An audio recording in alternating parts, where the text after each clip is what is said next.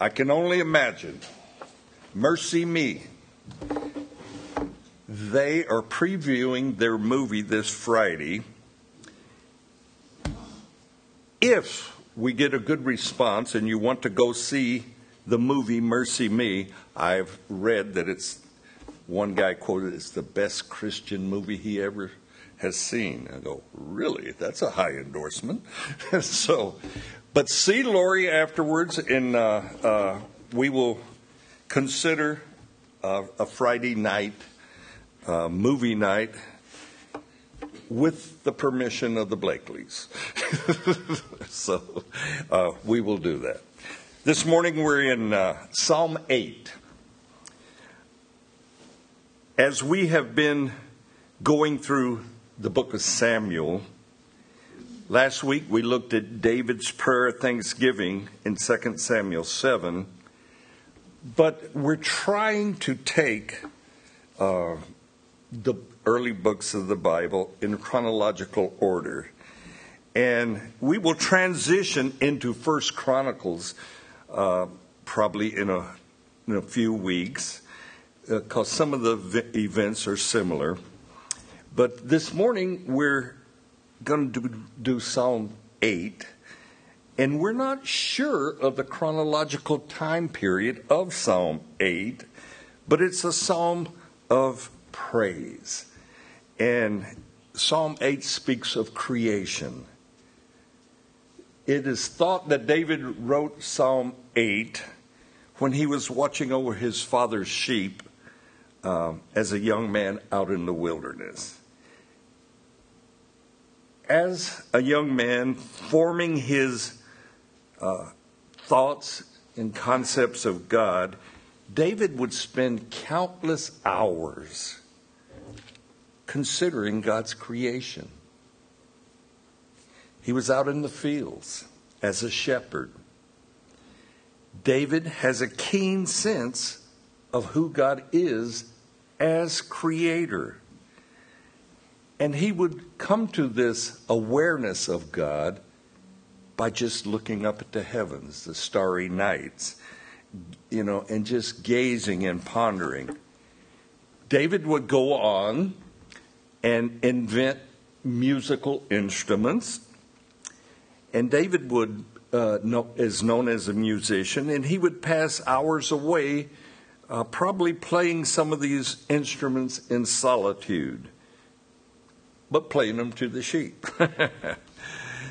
David also learned how to sling a stone with his sling and become very accurate with that sling. And he would do this protecting the sheep from their predators. But David, he's out in solitude. And his interaction with people is very minimal.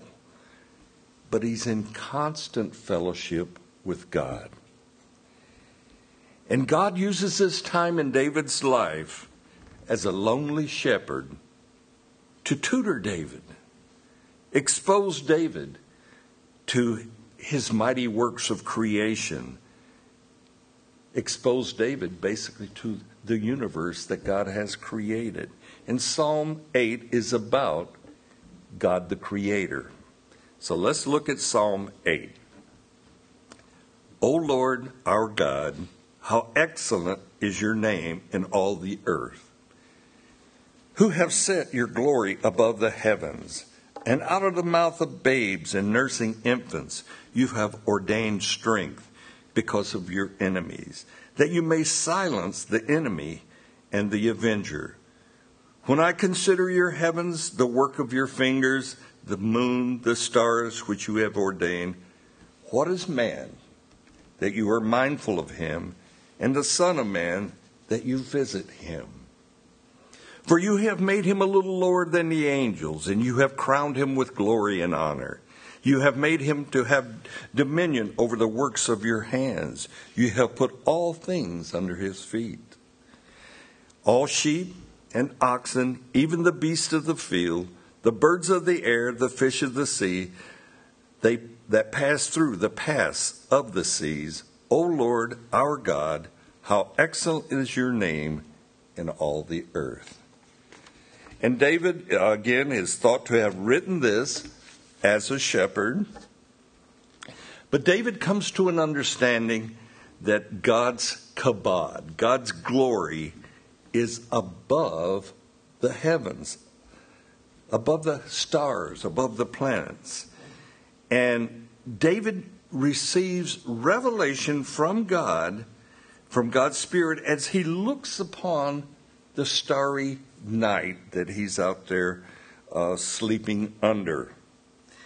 God will teach David of his creation as David lays there, passing away the hours, watching over sheep in the night in the wilderness.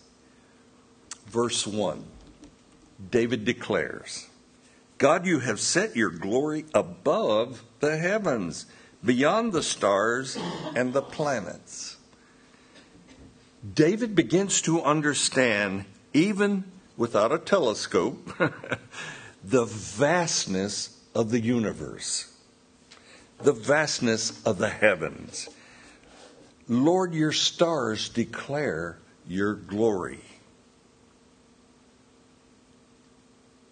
I think sometimes you city folks, I live out in the country, you miss the beauty of evenings and starry skies. And we have children today that are raised in inner cities who have never seen stars because of all the artificial light that is around them. To my surprise, a while back, I spoke with a man, and he was an intelligent man who he's in his 50s, probably his late 50s, that did not realize the moon orbits the earth during daylight hours also. He thought the moon only came up at night.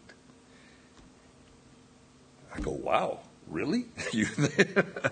How can that be? Something as large as our moon, and you only think it comes out at night.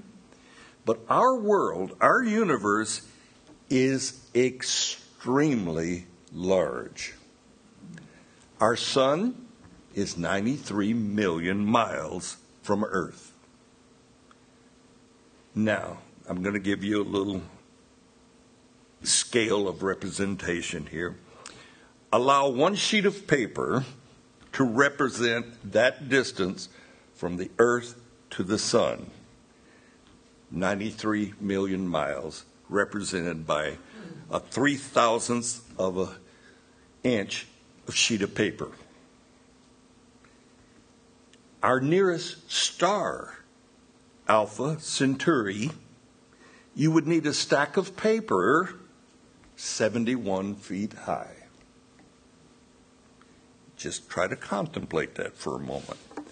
But from the Earth to the edge of our Milky Way system, you would need a stack of paper 310 miles high.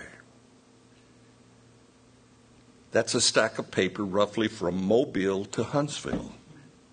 That's a big stack of paper.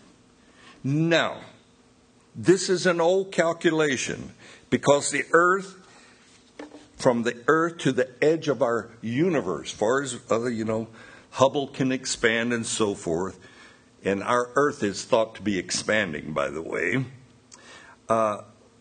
you would need a stack of paper 30 million miles high just to span our known universe. And David, as a shepherd boy, he's got a grip on the fact that God is above and beyond what he can see, above and beyond his comprehension.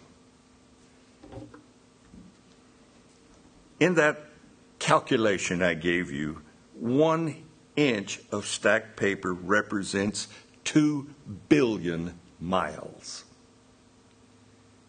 Yet there's 30 million miles times 63,000 inches per mile. The numbers get astronomical. moving on. I watch those science channels and I get this stuff, so hey, leave me alone. In verse 2, David declares, God creates strength from the praise that comes from little children. If you remember, the disciples would chastise the mothers that brought their little children for Jesus to touch and to bless. And yet God says he creates strength from the praise that comes from little children. Many times when Jesus would perform miracles, he would do it in a setting where there were families and so forth. And these little children would begin to cry out, Hosanna, Hosanna. Even a child could recognize the awesome power that Jesus had. And they would praise God for his mighty works. In verses 3 and 4, David is amazed again at the creation of the heavens or space. The sun, the moon, the stars, the works of God's fingers. And David asks, what is man that you are mindful of him? And the Son of Man that God has fellowship with him. Consider that. Just consider. Who are you and I that God bothers to have fellowship with us? It's an awesome thought. Verse 5 gives us kind of a scale of the food chain of where man fits into creation. We, mankind, in the book of Genesis, are the top of God's creation. But in the book of Genesis, it doesn't start from the very beginning, because already in the book of Genesis, before the creation of the world and man and all of this, angels have already been created. And Satan and the third of the evil angels have already been cast out of heaven. And we know that Satan, in the form of a serpent, convinces Eve to eat of the tree of knowledge, where she will know the difference between good and bad. And she gives to Adam, and Adam eats. And therefore sin and death enter into the human race. Again, in this creation week, Genesis, when man is created, we already have angels on the scene. And we read here that man was created a little lower than the angels. Yet in 1 Corinthians we read in chapter 6, verse 3, that we will judge angels. Created below them, but we will judge them. Now, some evil angels have already been cast into Hades or Sheol, and they are awaiting judgment. But we as believers will have a role in judging of angels. Now, some think that it only pertains to evil angels or fallen angels. And I say to that, perhaps, maybe. But if you accept that we have guardian angels, and I believe we do, who is better to judge a guardian angel than the one that has been protected? Most of the youth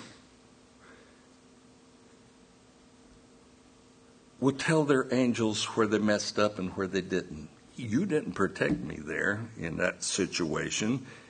And some of the angels will say, hey, I was already working overtime with you. And I think that's what my angel perhaps will say to me. I had to work overtime with you, Don. But in 2 Peter 2:4, for if God did not spare the angels who sinned, but cast them down to hell and delivered them into chains of darkness to be reserved for judgment. Peter, he openly speaks of angels who sinned. In my mind,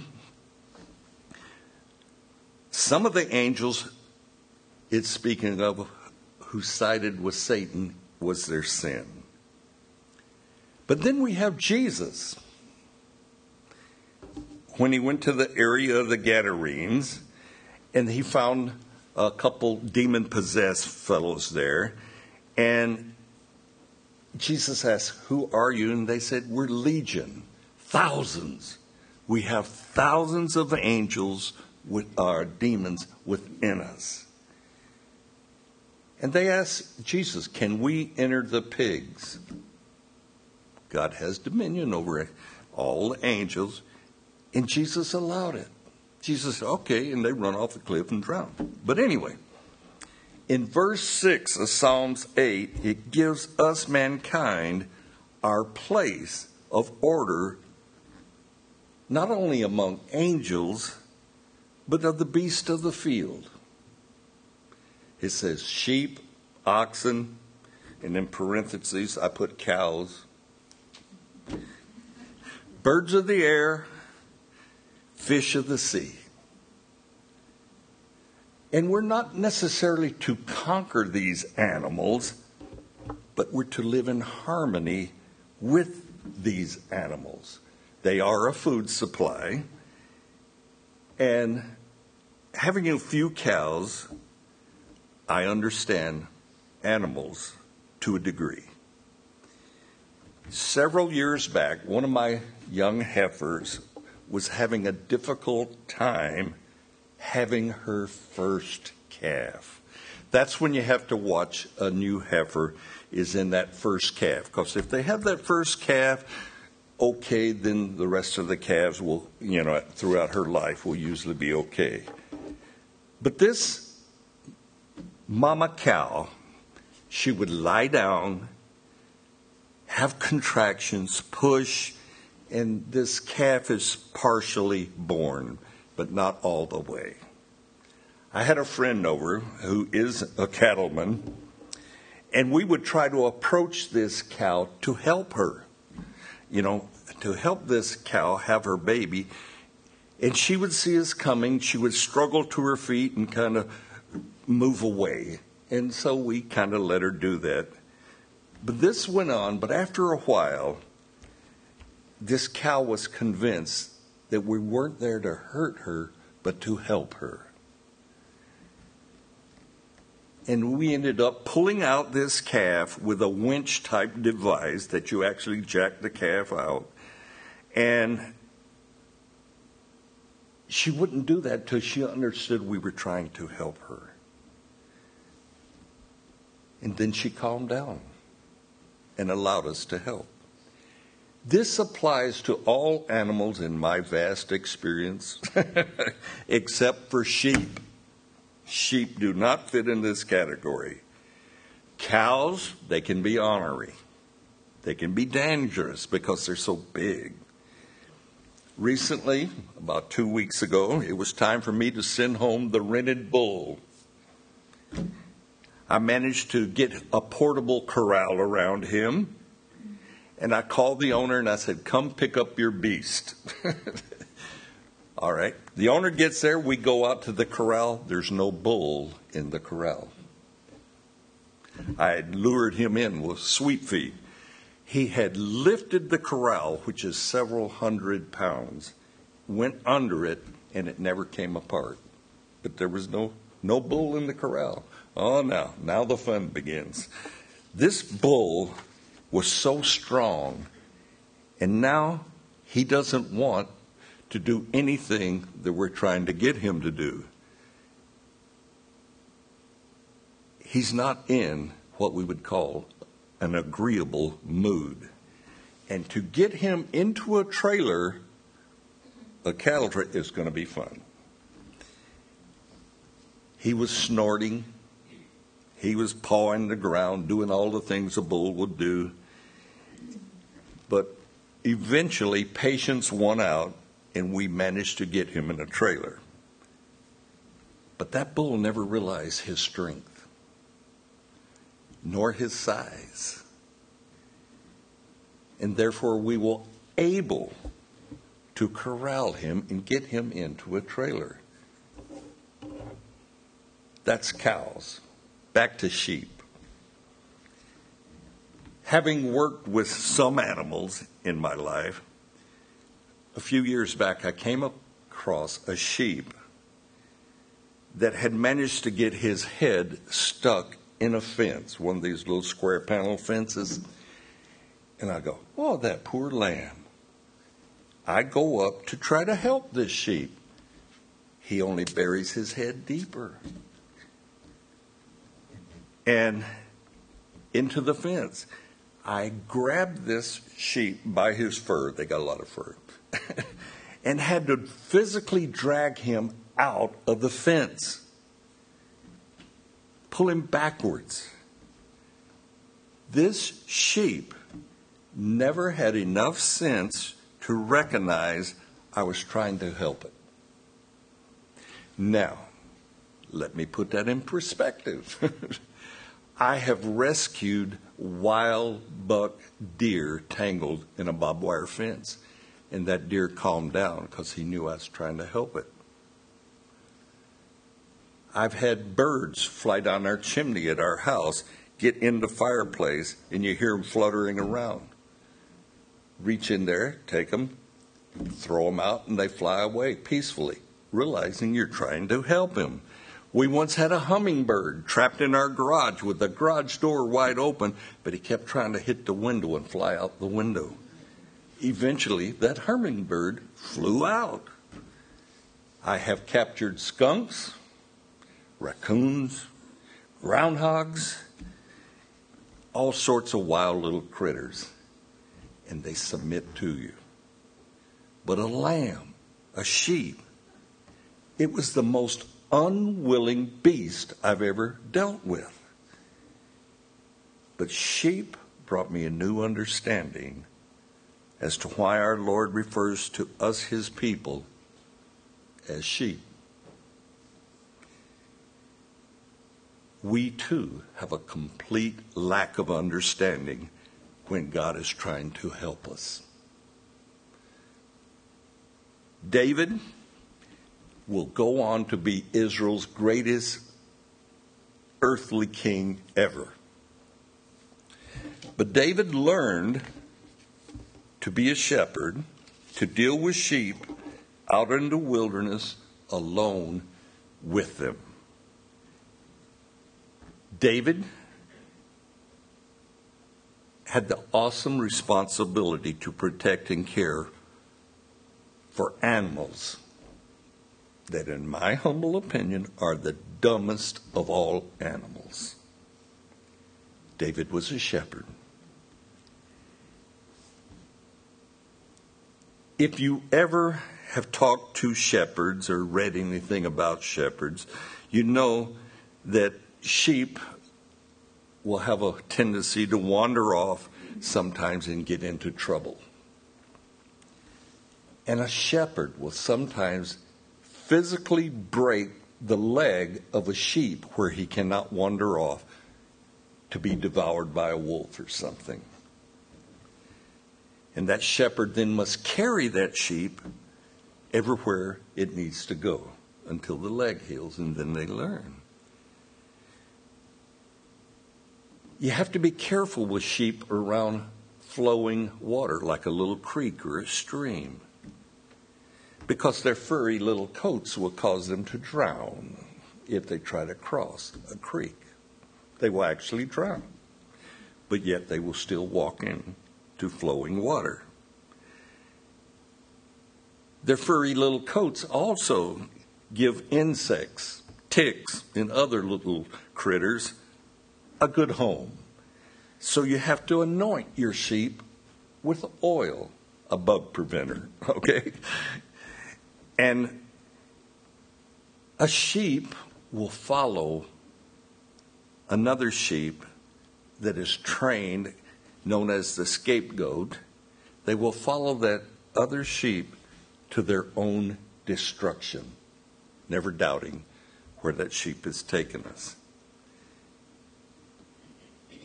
I say all this to remind us our Lord Jesus refers to himself as the Good Shepherd. What does that make us?